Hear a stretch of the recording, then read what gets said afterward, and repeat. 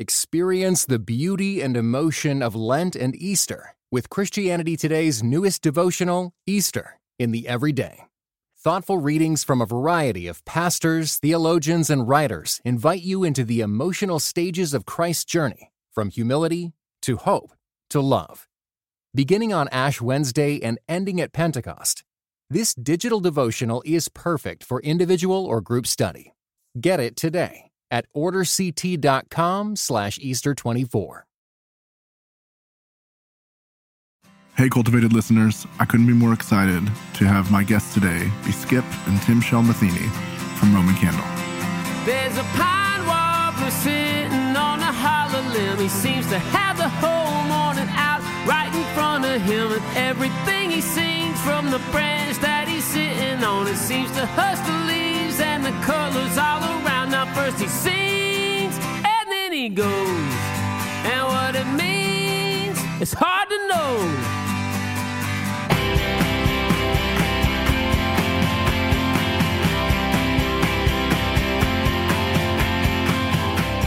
From Harbor Media, you're listening to Cultivated, conversations about faith and work. Today, it's Roman Candle Day, the band you're listening to right now, whose song we've been using as our theme song. We talk about being a husband and wife in a band, about why so much of Christian music sucks, and about how their faith has changed and shifted over the years. And we'll get to listen to some of their music along the way.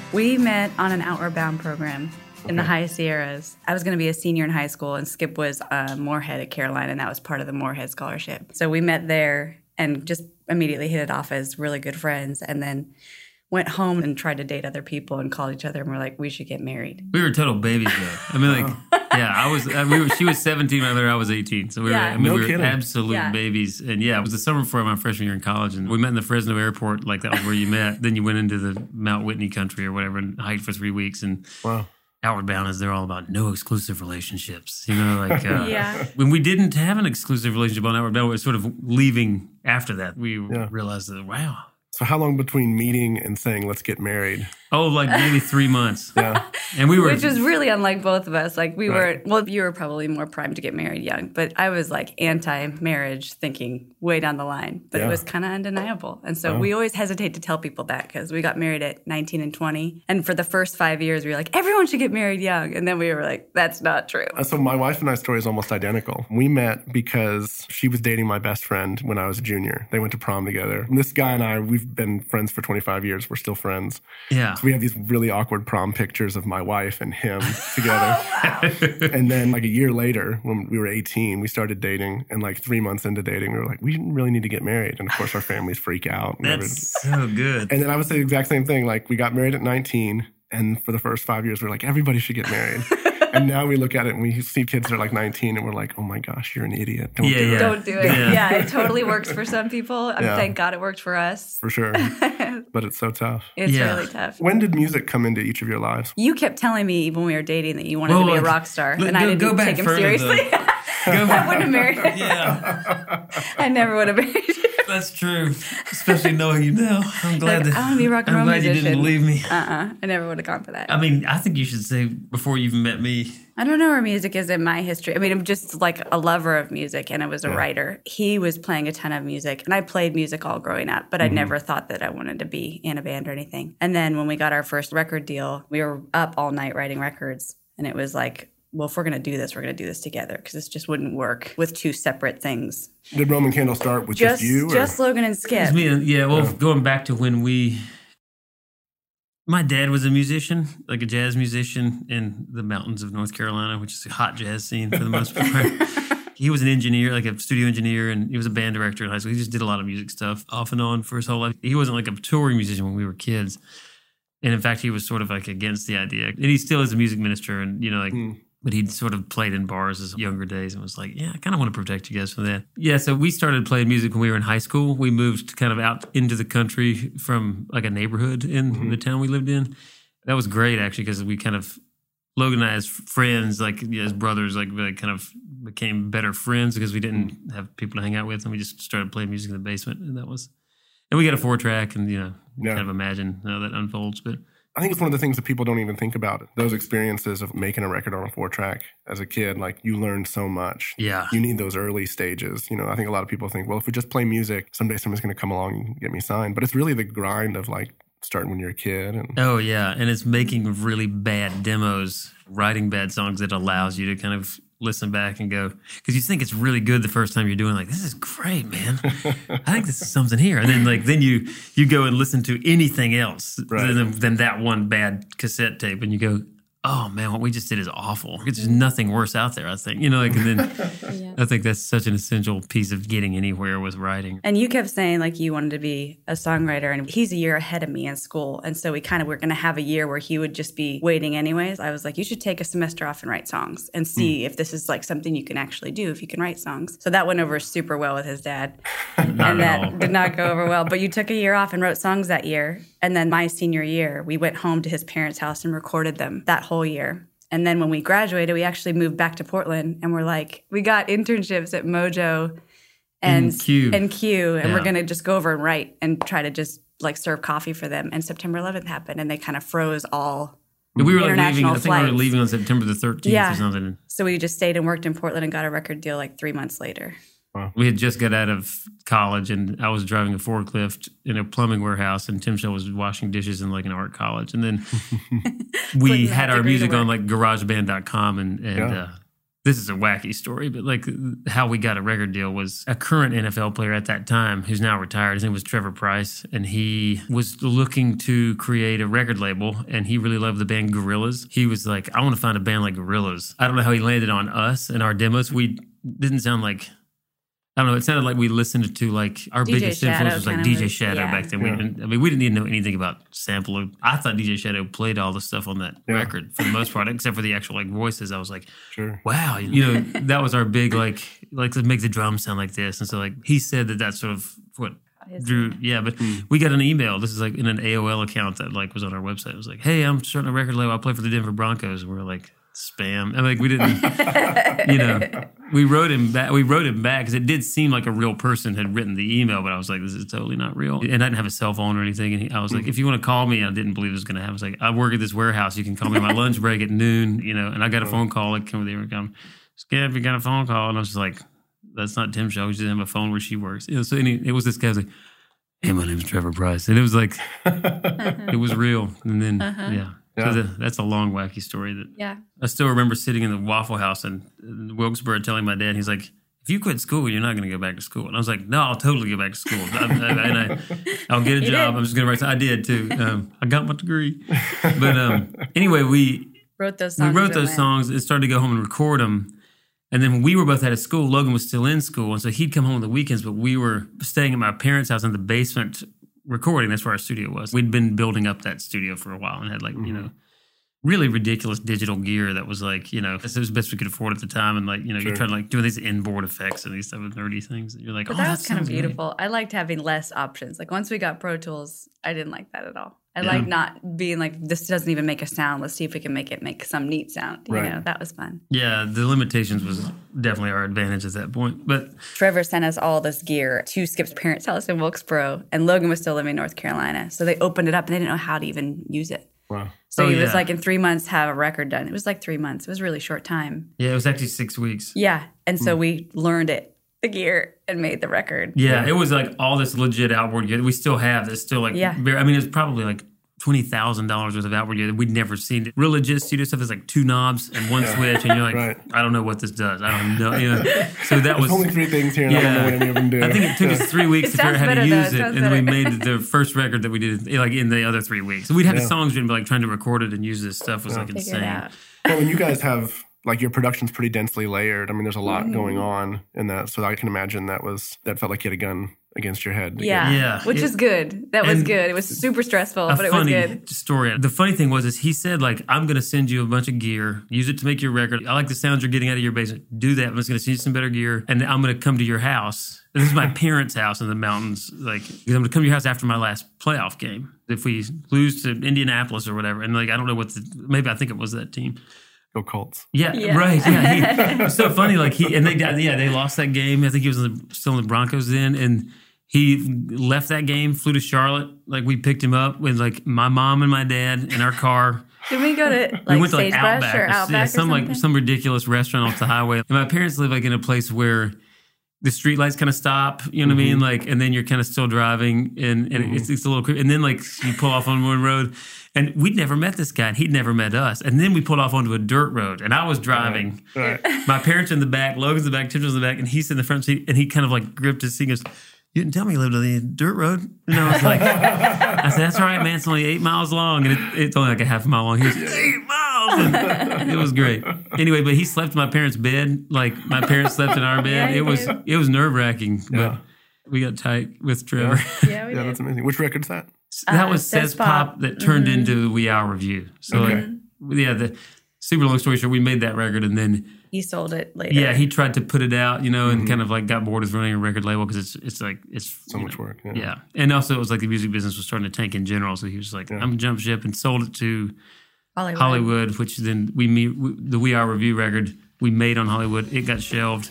3 years later, V2 bought it and put it out. So it was by the time it came out in 2006, it was like an old record to us, but. And did you guys tour on that record when you first put it out? Yes. Yeah, we toured for like 2 or 3 years before it came out, and then after it came out, we kind of toured for 10 years off and on, and that record was like 5 years of that, I would guess. As the night comes in, I watch the buildings out the windows start to fade. Well, there's people down by the street that knew this neighborhood before the bricks were laid. And if they couldn't get away in a car, I guess they'll walk to the bar and order up a rum and lemonade. Gets me thinking about just passing time and trying to get by. Leaning out the window just to listen to the sirens go by. You don't belong to this world.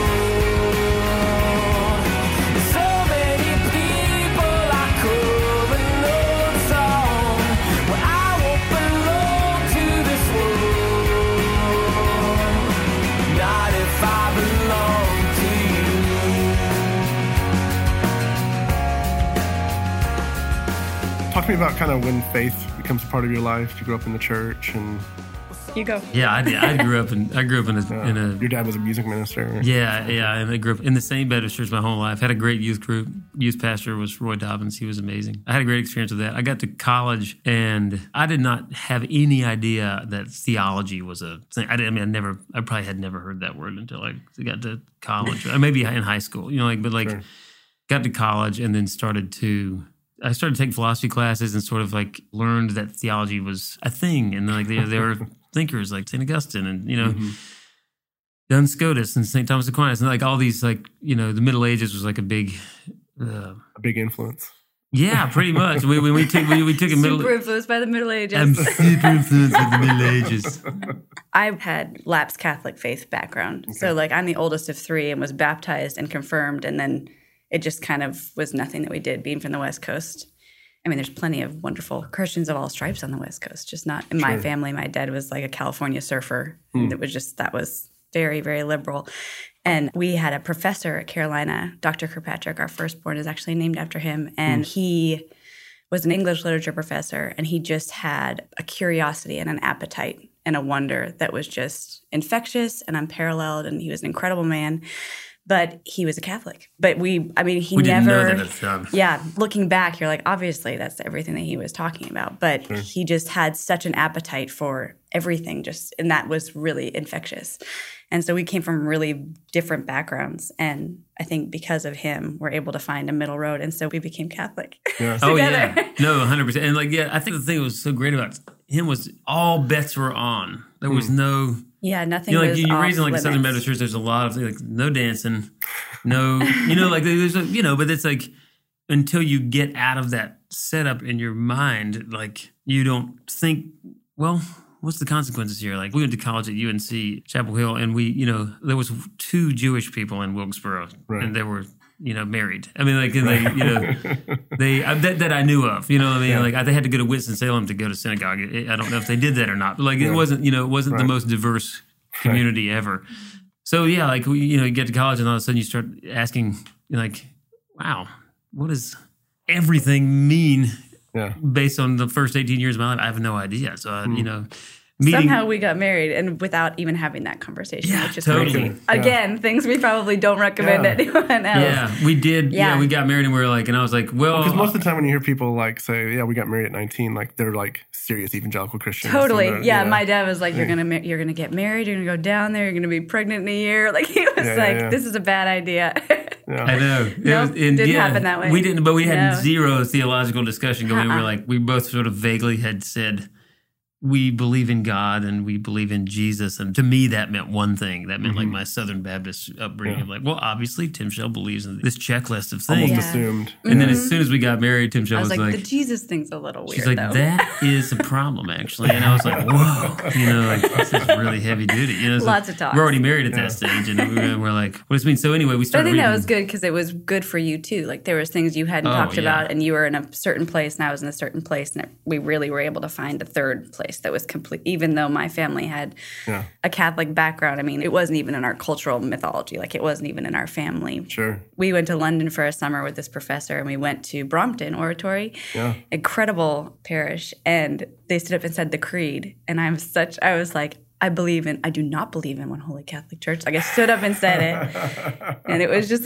real adamant. One of our friends who was another graduate student was teaching a C.S. Lewis class on the Great Divorce at a Catholic parish that was an hour. It was in Raleigh. Mm-hmm. And he was like, you should come and read this book. And that book was far out there enough and weird enough and kind of like hairy enough for us to both think it was interesting and not just like evangelical in that way, just trying to say something. And so we started to read it. And as we were driving back and forth, halfway back, we were like, oh my gosh, I think we're going to do the RCIA class. Like, this is weird. Well, yeah, it was really, we took we took one Lewis class on the Great Divorce at that church under this grad student that we loved. He's actually still teaches at Belmont Abbey. Yeah. His name's Al Benthal. He's one of my favorite people in the world. He was the kind of the right-hand guy to the professor that we loved. And so if they had said like, you guys should take a class on I don't know, whatever the most boring thing. We'd have taken whatever they had suggested because they were not boring people and they didn't get involved in boring things and they were incredibly intelligent. So we were like, yeah, you're teaching a class on which book? Four Loves. C.S. Lewis. Sounds great. I think we did the Four Loves. We did the Great Divorce. And then they were like, hey, if you want to stick around, like RCIA is next. We're like, what's RCIA? And it's like a September to Easter class. If you stick around through the whole thing, and you want to, you can become a Catholic. But you have to do this to become a Catholic. We're like, that's not even on our radar. But we went, and then there we were. We jumped in, and it was where we were supposed to be. Watch your imaginations and dreaming. Yeah. And also, like, I don't think until we got to Nashville, we met other Catholics that were our age that actually chose to be Catholic. So we've always kind of been like the weird ones in the room. I know. That's normal. I worked in a restaurant at that time because I think I had just graduated, and Timshel was almost graduated. And this kind of like party bro restaurant kind of thing. I was waiting tables, and these guys were like, dude, come party with us. And I was like, no, I've got to drive to Raleigh. Oh, what are you driving to Raleigh for? Well, I'm converting to Catholicism. And they were like, oh, dude, crazy, man. I'm like, what? You getting married? And I was like, I'm actually... Nobody goes that direction. It was like, they were like, you getting married? I'm like, I'm actually already married. I've been married for a couple years. Like, that's even weirder, man. Insane. It's like, is she a Catholic? I'm like, well, we're both joining together. Like, so you don't have any background in the Catholic Church? Like, no. You don't have to get, where's become the outside Catholic. pressure? Yeah, even the people in the church would be like, what? What are you doing? It was great. Well, so it's kind of all these things happen at once. Like your marriage starts to develop, your faith starts to develop, your music starts to develop. Is it all intertwined kind of in your minds and your imaginations, or? Yeah. Pretty much. It was, that was like, the frying pan was hot at that point. Like there was a lot of stuff in it. And what's funny is like Logan and I, and Timshel especially, we were entirely innocent of Christian music and honestly still are. Like we just don't know. Yeah. Being in town here, it's been a huge like I have no idea when people are name dropping because they're just like, dude, that was so-and-so. And I'm just like, amazing. But I have no idea what you're talking about. Like, that was really funny. So like faith and music, in that way, like there was never a temptation or a desire actually to combine to be them like, in that way. So it was, to do faith music. Is that what you're completely, saying? Yeah. We definitely needed our faith to be in the music industry. Yeah, that was totally. Different. But as far as like those two things which are incredibly overlapped for so many people were like never even like in the same room for us. Music was like these secular bands, and it was like painting or something. I don't know. It was like this is an art form. In a sense, it was like it was work. It was like exactly. Yeah, I mean, and songwriting was like it wasn't like there was no. It never was anything. Just worship music wasn't what we were going to do ever. That's true, and there was no like I'm actually kind of grateful there was not like and there's nothing wrong with this in the world, but I'm grateful there wasn't a praise band or something. So in my church, there was like a guy with a piano. And so that like when I started to play music with my brother in the basement, it wasn't like, we're going to. Yeah. I mean, as soon as we left, they got a praise band and they actually came up with a great band out of that band. That was like another bunch of little great songwriters. But like, anyway. We had a couple people that we worked with really early on that were new Christians, and it was like a big conversation for them. You know what your vocation is artistically. You know where you're supposed to fit sometimes. That was the thing about that professor is it was like a lot of our professors at UNC, it was like there wasn't secular and faith as far as the artists or the writers or the thinkers, and that just wasn't what it was. It was like people that were saying good things and doing good work in their realm. And that's just kind of how we approached music. And it came out in a certain shape, and that's what happened. But there was people we would work with that would put that pressure on us. Like, what are you going to say here? And what are you going to say? And we were so young that it would feel like we had to really consider that and like discern if that was their thing that they needed to deal with, or if it was something that we needed to deal with, what was appropriate for us. Just that pressure to be like, when you're Christians, you should be singing about Jesus in every song. Yeah, like, can you be in this magazine, or can you do this? And those are all discerning decisions that you make, but it's not as one-to-one. It's a little bit more nuanced. So for you guys, music was more like, in a sense, it was like, hey, here's this whole marketplace. Like, here's this whole world that we want to participate in, not necessarily like, there was nothing that attracted you to the Christian subculture. Well, you didn't know it existed really, and it's hard to actually like. It's hard. Like there was one poster on our youth group wall of Al Denson. I don't know who that is. It was like a poster. That was like our decoration. Yeah. I mean, other than that, it was like maybe sports stuff, like go Carolina or go Tennessee Vols or like whatever. Sure. Like that's not downplaying the fact that like we I loved our youth group and everything was like incredible, and the youth pastor was just unbelievable. There wasn't a big when we got in our youth van. Honestly, they listened to Leonard Skinner and Neil Young, and like. Certain songs they didn't listen to, but like, that was sort of like, it wasn't like, okay, now we're going to listen to Petra or whatever. Like my dad did buy Logan and I a Christian tape one time of Petra and it lasted for like 10 minutes. And I always felt guilty when I didn't listen to it. So I was like, I should probably be throwing on that thing. Doesn't sound as good as like Def Leppard or whatever. It was like ridiculous, It just felt like there's artistically too, we were participating in a different conversation.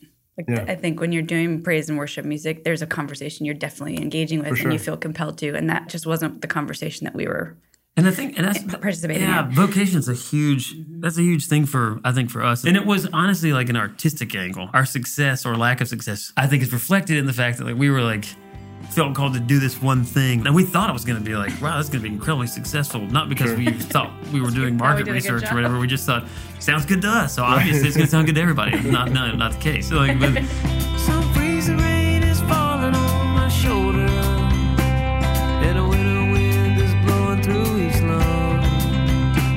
Some things about this weather make me older.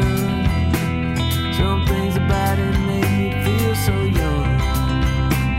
There's a quarter moon that knows the hours I'm keeping, and a gridded highway showing back its light. There's a baby at home in my room sleeping, and a woman that won't be alone tonight.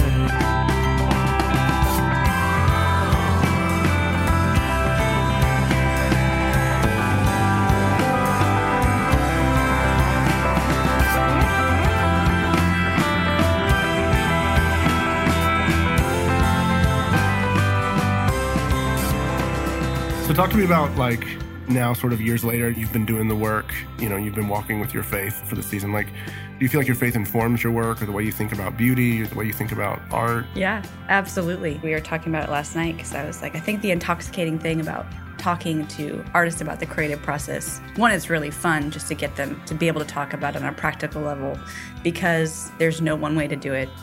It's completely mysterious, but it's really like love because it's so joyful and so painful all in one thing. But it's always been metaphor. Like every record we've made, I feel like I'm always like, this is a metaphor. This is a metaphor for the like. I feel like I've learned more about the rest of my life from making art every single time we go to make something because you're involved with something else that's completely out of your control. You're dependent on it. And at the same time, you're hopeful that it'll deliver. You can't really do anything. You can't really make anything happen, but you are essential to the process. It's darkness and light all in one moment.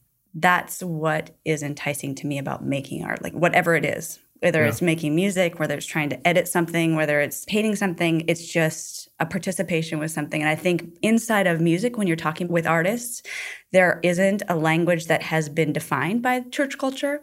And so people feel like they can actually talk about it a little bit more honestly because it's uncertain. It's like moving, It's not as pinned down. And that leads to a lot of really beautiful conversations. So, I think it's directly related to beauty. The only thing I've ever engaged with, especially as we get older, that I'm aware of is like just engaging with things that I think are beautiful. And that can be like things that are very backwards to some people's ears. Like if you listen to like the Ronettes or the Supremes, or these type of things, like to my, sensibility, that's like, or it could be like, it could be Black Sabbath. It could be like anything that's well made and working, you know what I mean? Like you go like, this is as good as it gets. And it could be like Kendrick Lamar, like different things. Yeah. As I get older, I know how odd this is for myself. I'm more quick to cry. Obviously, I cry at my kids' stuff. All the kids like make me cry all the time. But like, I'll cry at a pop song, like, and I mean like bad, cheesy pop songs. Not like maybe current bad cheesy pop songs, but like if it's well made and it's overwhelming. And I was like, that is, and Timshel just laughs because I'm like standing in the kitchen making pancakes like, man, this is like really, really great. In my faith and in my world, like there's only one source for anything that's beautiful. Even though like, people might not be aware or acknowledge or desire, have any desire of where that source of beauty comes from. It doesn't bother me that they don't, in my brain, I feel like this is coming from, the same place that all beauty comes from. I think that experience of encounter, like that we have when we make something, or even before it's finished, and you're kind of like in this conversation, like that's definitely presence. Maybe this would be a fault, but I definitely chase that in art all the time and look for that in good art and can feel it when it's happening. And it has nothing to do with if the person who's written it is professed a belief. It actually just has to do with have they put language to what it means to be here and have that encounter with something that I recognize. Yeah. Oh, yeah. Well, I mean, working not in the Christian music world, you're always dealing with people that, like, the best art is coming from people who have no desire to even touch, how do you make sense of that? I don't know. I mean, like, good art's good art. And there's no accounting for taste and blah, blah, blah. But there is this thing, too, like, I hear it a lot in Christian circles, like, well, because you're a believer, you're closer to the source, like, your art should be better. I actually think sometimes that's the opposite case. No, I actually think that most Christian music that I hear is incredibly awful. I just think Why do you think that is? Work that way.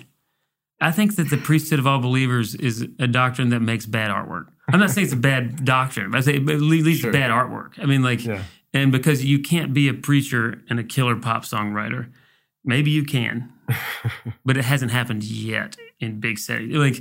And it's like, if you're trying to write a good pop song, listen to Be My Baby. Listen to She Loves You, Yeah, Yeah, Yeah, whatever. It's like the lyrical content when you're trying to force it into a place of like, I'm going to convince you of the passion narrative and its truth in this 3 minutes. You're destined to make relatively bad artwork unless you are because you're accepting a certain kind of constraint. And you kind of have to get out of the way. You have to get out of the way of what it's going to do, and it has to trump what you're going to do. Yeah, you can't have the last word. I feel like that there's just a misguided, man, you can edit all this out because I know this is highly controversial. But we do have strong opinions about the fact that like you can't like.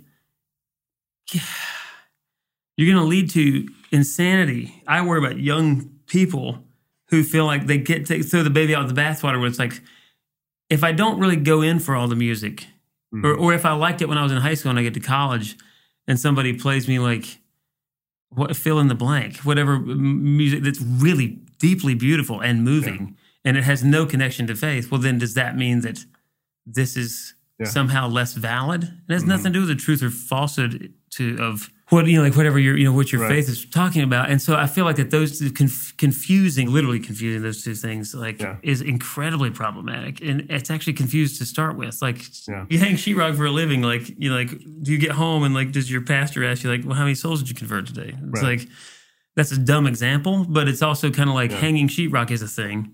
Writing pop songs is a thing. You know what I mean? Actually making movies is a thing. There's a ton of bad Christian art. It's it's everywhere. And not to say that all of it's bad. Sure. Because there's a lot of things that are great. But the great things typically aren't hitting you over the head with in case you're wondering. I think you need to have uncertainty too. I think a big thing about it is being uncertain and being okay with being uncertain. And that's part of what makes good art. And being okay with darkness and being okay with it not being defined. But also dark and hairy stuff that just is there. That's what makes things beautiful, both things existing and not having an answer about them and not having a definitive statement about what they are, that you're just participating in it and bearing witness to that, I think is very essential to art being compelling, generative, something that lasts longer. It's frightening in a sense. It's like this high wire act that if you're whether you want to make music or you want to write novels or whatever, you have to sort of throw yourself out there and let the work guide, let the imagination guide. I've thought often about kind of Christian art is that it's desperately desiring to be rationally driven, to make sure that we get the right ideas in there, as opposed to kind of letting the imagination in the driver's seat. And the imagination does what it wants to do in a sense, right? It takes you places that the rational mind may be really uncomfortable going.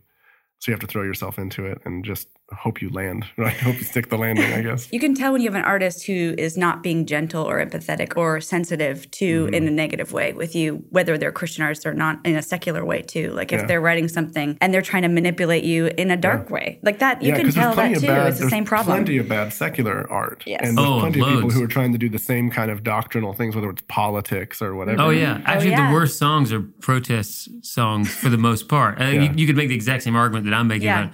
And I do make that argument if you were why don't you write a politically motivated song? It's well, you can. It's just that if you plain face it, it just sucks. It's bad. It's just it's always going to be bad. I mean, I think that some of even the best artists that I'm writing a political song, it's that's the most boring song you're going to write. You almost Pearl Jam's worst music is their protest music. For sure. I mean, even legendary people Pete Seeger and people who are were amazing artists and you don't listen to their whole catalog and go, you know what, thank you for writing that protest song because it really moves me. It's it doesn't. And I hope that it got something done at that moment, but it's bad art. Yeah. You know what I mean? For sure. You can feel an artist grasping, and that's usually when you're this was a beautiful thing. You can see that they're really trying to put language around something, and that's part of it too, and that it's not closed, that they're that effort is part of it being beautiful. Yeah. Not being certain. I mean, you mentioned Kanye earlier. I think Jesus is the record that he made the whole record and then he scrapped it and went to the studios with Rick Rubin and kind of redid the whole thing. I mean, I think that record's brilliant. And part of what makes that record brilliant is there is this sense of desperation. There is this sense of you can tell listening to it that he was on a quest for something that eluded him and maybe eluded him to the very end. I mean, but that record has this haunting desperation to it. So. Yeah.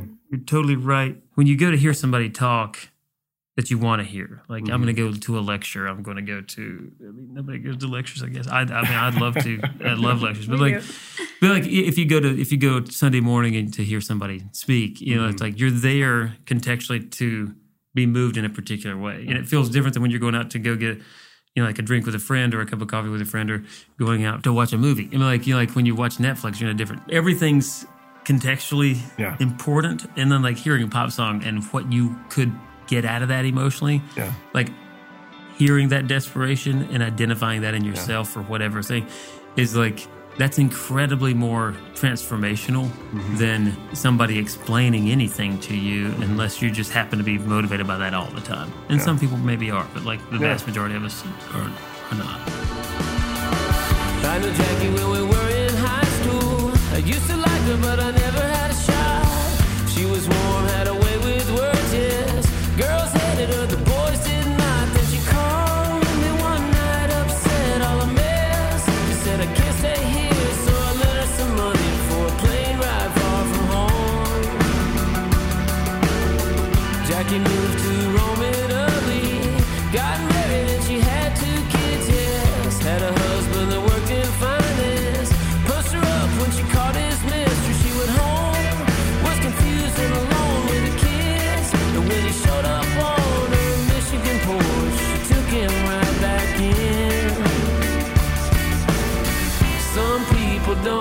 know a thing. Some people don't know a thing till they've walked to the very end of the street. Some people don't know a thing. Some people don't learn a thing till they've walked to the very end of the street. A few years ago, Skip and Timshel created something called Drinks With. These are basically interviews, some in American Songwriter Magazine, some in their podcast, where they sit down with artists and talk about the creative process. They've talked to people like David Sedaris, Dolly Parton, Belle and Sebastian, and more. We just selfishly wanted to chat with people that we thought were really cool and wanted to hear how, because we were making records and writing songs. We were like, man, the first interview we did was a band called Wild Beast from England. Now, They had their second record came out, and we got invited to play a show with them in New York. It was like the two American shows they were doing. We got an opening slot, which is great. And then they had a ton of good press come out. We'd had never gotten that opening slot if that had happened. Luckily we were on the bill before this, before they I think they got Best New Music or something. Whatever it was like, oh, I'm so glad we're on this bill because it wouldn't have happened otherwise. That's great. And I was working. I've always done web development, in the tour van or whatever. And that now we don't tour at all anymore, really, but that's been how I've paid the bills. And so I was doing that for American Songwriter Magazine, and they were friends of ours, and they were at that time the owners of these two young guys. They're still are partial owners, I think. I was like, hey, Robert, can I interview this band and ask them about the creative process? He was like, sure, sounds great. So we went in and interviewed those guys first, and it was fun, and they seemed to enjoy it, and we got a kick out of it. And so we did Jason Isbell next, and this is before Southeastern. We had kind of gotten sober and everything, but he was, you could hear that interview. He's sharp as a tack. He was unbelievable when we talk about books, and it was incredible. And then we did Fran Healy from Travis. We were touring. We owned doing a few shows with Jason Isbell back then, so we were just oh, cool, we'll do it with the people we tour with. We started to really do it selfishly because we were wanting to either talk to the people that were our friends about making art, but also because we were making records. And like I said, it was you kind of just want to know all the tricks that everybody does, and you can try it and see if it works for you. You're well, maybe this will make it happen this time for us. And then it was so obvious that doesn't get talked about enough between musicians, and it was such a relief to get to talk about it. That was really fun. So then it was this is great. And it leads to everything else. Talking about trying to make art really ends up being a conversation about everything else. And it's a doorway into a room that I don't think you could get to as easily as we did. And that was really, really fun. So then we started to do artists, visual artists and writers. And we've done some comedians and some chefs, but it's just kind of we use this context of let's talk about what you do is the craft that you do it. And then it ends up being just a great way to talk friend to friend about what it's like living life, making what we're making. I think it helps that we're not coming from the journalist side of the world. So you just know what questions not to ask, I guess, to make it awkward. Because you can't ask a comedian. And I actually did this, but you can't say, how do you write a joke? It's sort of a bit too on the nose. It's the evolution of that quickly was that we, at that stage when we started to call publicists or whatever, we tried to get Arctic Monkeys. This is ages, 2009. Yeah. And because we'd done the Wild Beast interview, they were on the same label. We were able to land an interview when they were kind of saying no to other people because the label had liked this interview. And so we drove to Chicago to do that. That was when we were okay, we're committing to this interview series because we're dropping off our kids at Timshel's parents' house. We're driving to Chicago and we're going to chat with these guys. And that interview went really well. And after that, then that was it was easier to say, this is an interview series because we've done all these artists. And then it kind of went forward from there. Who are some of your favorite interviews you've done? Alex is always fun. The Arctic Monkeys are always fun. David Sedaris was probably one of the most fun. That was really, really fun. He was so generous, and he's obviously, I think he would be fun for anybody to talk to at any point. Right. And he just let us come to his hotel room and talk to him for a really long time. Yeah. He was a blessing. I really like talking to Joshua Ferris, who's a writer. It was the first interview I did when we had our last baby, and I was thinking, oh my gosh, we're never going to write again. And it was pretty hormonal. I was sitting there just talking to him about a lot of my questions were normal questions, and then they were like, what if you never think you're ever going to write again? Just very bare. And he was so wonderful. He was just fantastic. I remember him saying, you just want to have really modest expectations. When you're and I've thought about that a zillion times. Yeah. He was great. Who are some of your favorite? Dolly Parton. Unbelievable. That's a great interview.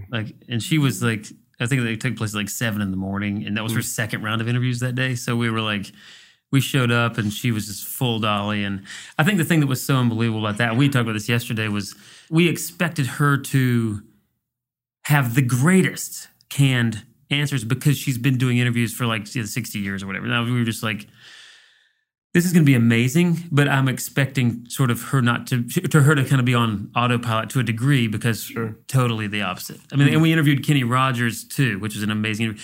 He was a little more on autopilot. He'd been like doing interviews all day, and it was like you were here getting great stories, and he was as personal as you could imagine. But you didn't really feel like he was ever losing the script that he has. Bless his heart. I'm sorry to say bless. But cut me saying bless. But like, bless Kenny Rogers. He was like, he'd been doing it for years, and that was great. And I was honored to sit there and hear these answers. That being said, Dolly Parton was like totally engaged with everything and really fended some absolutely bad questions. Terrible questions and like, for a lot of people. And she was like, well, yeah, let me think about that. And it was just like, oh my gosh, this woman is... She's like really present. And really, she's like a miracle worker. She's like shooting light from her fingertips. I also like with musicians, like there's just, and this would always bother me just being a reader and someone who actually liked to learn things, that there's such a stigma to being smart if you do rock music. Yeah. And so because we're talking about like, what's your song mean? Either you either wiggle under that and you can't move, or else you have nothing to say. So it really brought out some great interviews. Like Jason Isbell was fantastic in that regard. And that was great to show that side, to be like, this is important. Like this is a craft that has a history and he's honoring it. And at the time, I remember he was, I guess you were saying that he wasn't so, like that was before the record, but he was reading all the Pulitzers and he was going through them. So we were talking about books and I was like, this is fantastic. Like this isn't gonna, people need to hear that he's doing this. Yeah, he's got this incredible intellect. It's just fantastic. And even like when we did Julian Casablancas, he is such a celebrity. Yeah. And so there's always a moment when we talk to someone like that, I'm sure you would understand, where you're waiting to see which question will get them to forget that. Yeah. And you can actually talk to them. And so there was definitely a moment when like, you don't know when it was, but he shifted, and then he literally started to reverse everything he'd said. We were like, you read any books? He's like, no, I don't read anything, like not on the road. And then like fast forward 20 minutes, and he goes, well, I mean, I do have 2 books in the tour bus right now, and it's the Iliad and the Bible. And we were just like, and I was like, it was awesome. There's a big swing from going to I don't read anything to, I've got the Iliad and the Bible. I mean, I don't know if it was the Iliad, it might have been the Odyssey. It was Homer, and it was like, that's the one thing we're just trying to do. Sometimes you only have 20 minutes or 30 minutes. And, it's like, how quickly can we break down whatever's like between 2 normal people that have never met. They're like, I do this all the time. It's fine. And that, Yeah. Well, and there's something to being like a rock star. Like you have this persona that you have to carry and you have to protect, you know. And so trying to get just under the surface of that and get Julian Casablancas to talk about how he's reading Homer. Like he was really like watching a witch melt, because he was like, he would tell us about it. He's like, looking in the mirror the whole time, like doing his hair. And then he was like, forget it. By the end, it was like totally relaxed. Nicest, most that amazing. Was nice. Yeah, but he did, like when we walked in, he was like watching a Mets game and he goes, before we did this interview, he like put on a leather jacket and put on sunglasses. He goes, this is my costume. I'm sorry, it's not you, it's me. Wow, that's fascinating. It was incredible. And like, and he, so that was one of our favorite interviews too. Like everybody is. He's desperate to talk about he works really hard. He works really hard, not on the celebrity, yes, but like on the writing and on the thinking about what he's doing. And so like you barely ever get to talk about that or get to like show that that's part of it. That's a bigger part of it than the celebrity. And so that's neat. It's kind of like, it feels like a gift in that moment. Yeah.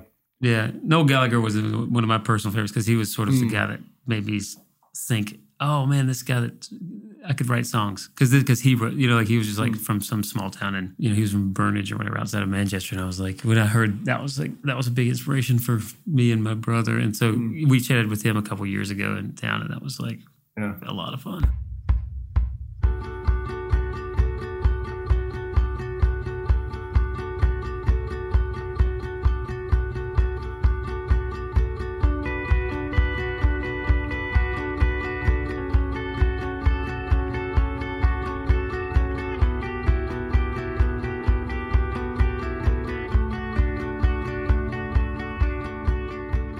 You guys have really sort of, between what you're doing with Roman Candle and what you're doing with Drinks With, like you've devoted yourself to the creative process as a whole. There's like, this is a big part of your life.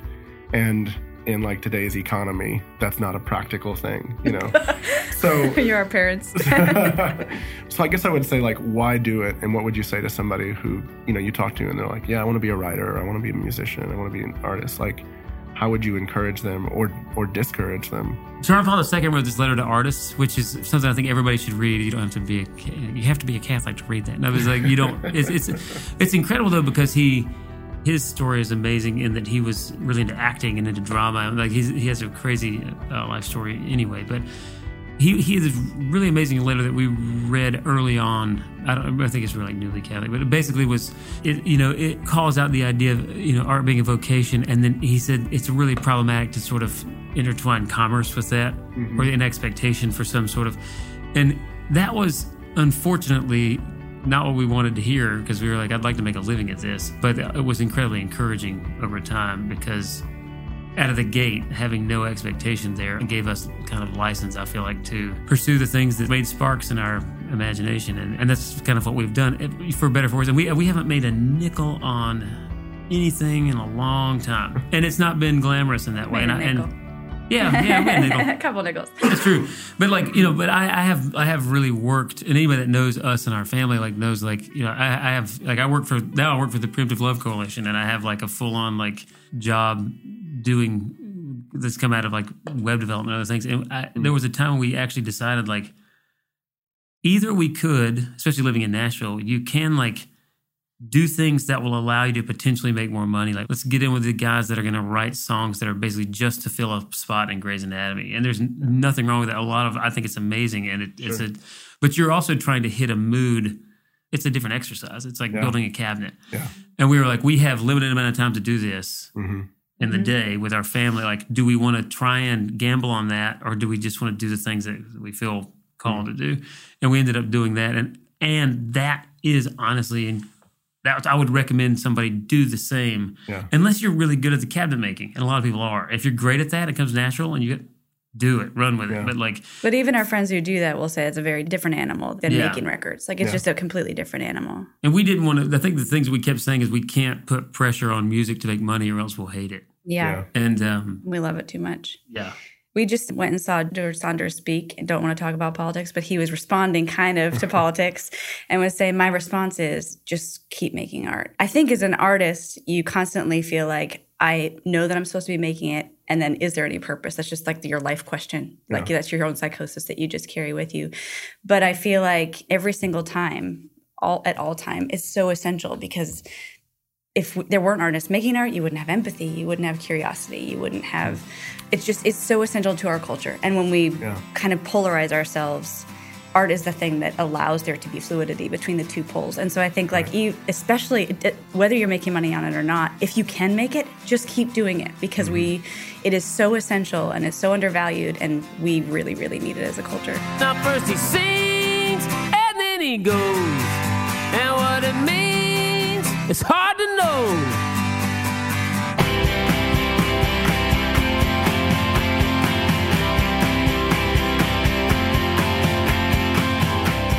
Man, I love those two people. All right, my friend Lachlan complained recently that we aren't doing previews anymore, so stay tuned, Lachlan, and you'll hear a preview of next week's show. But first, Cultivated is a production of Harbor Media and the Narrativo Group. If you want to learn more about Narrativo, go to narrativogroup.com. Our link's in our show notes. Our show today was produced by me. It was recorded and edited by TJ Hester. It was mixed by Mark Owens. Our music today was by Roman Candle. We've got one episode left for 2017, and it's a doozy. So come back next week for my conversation with screenwriter, creator of the TV show Billions, and host of my favorite podcast, Brian Koppelman.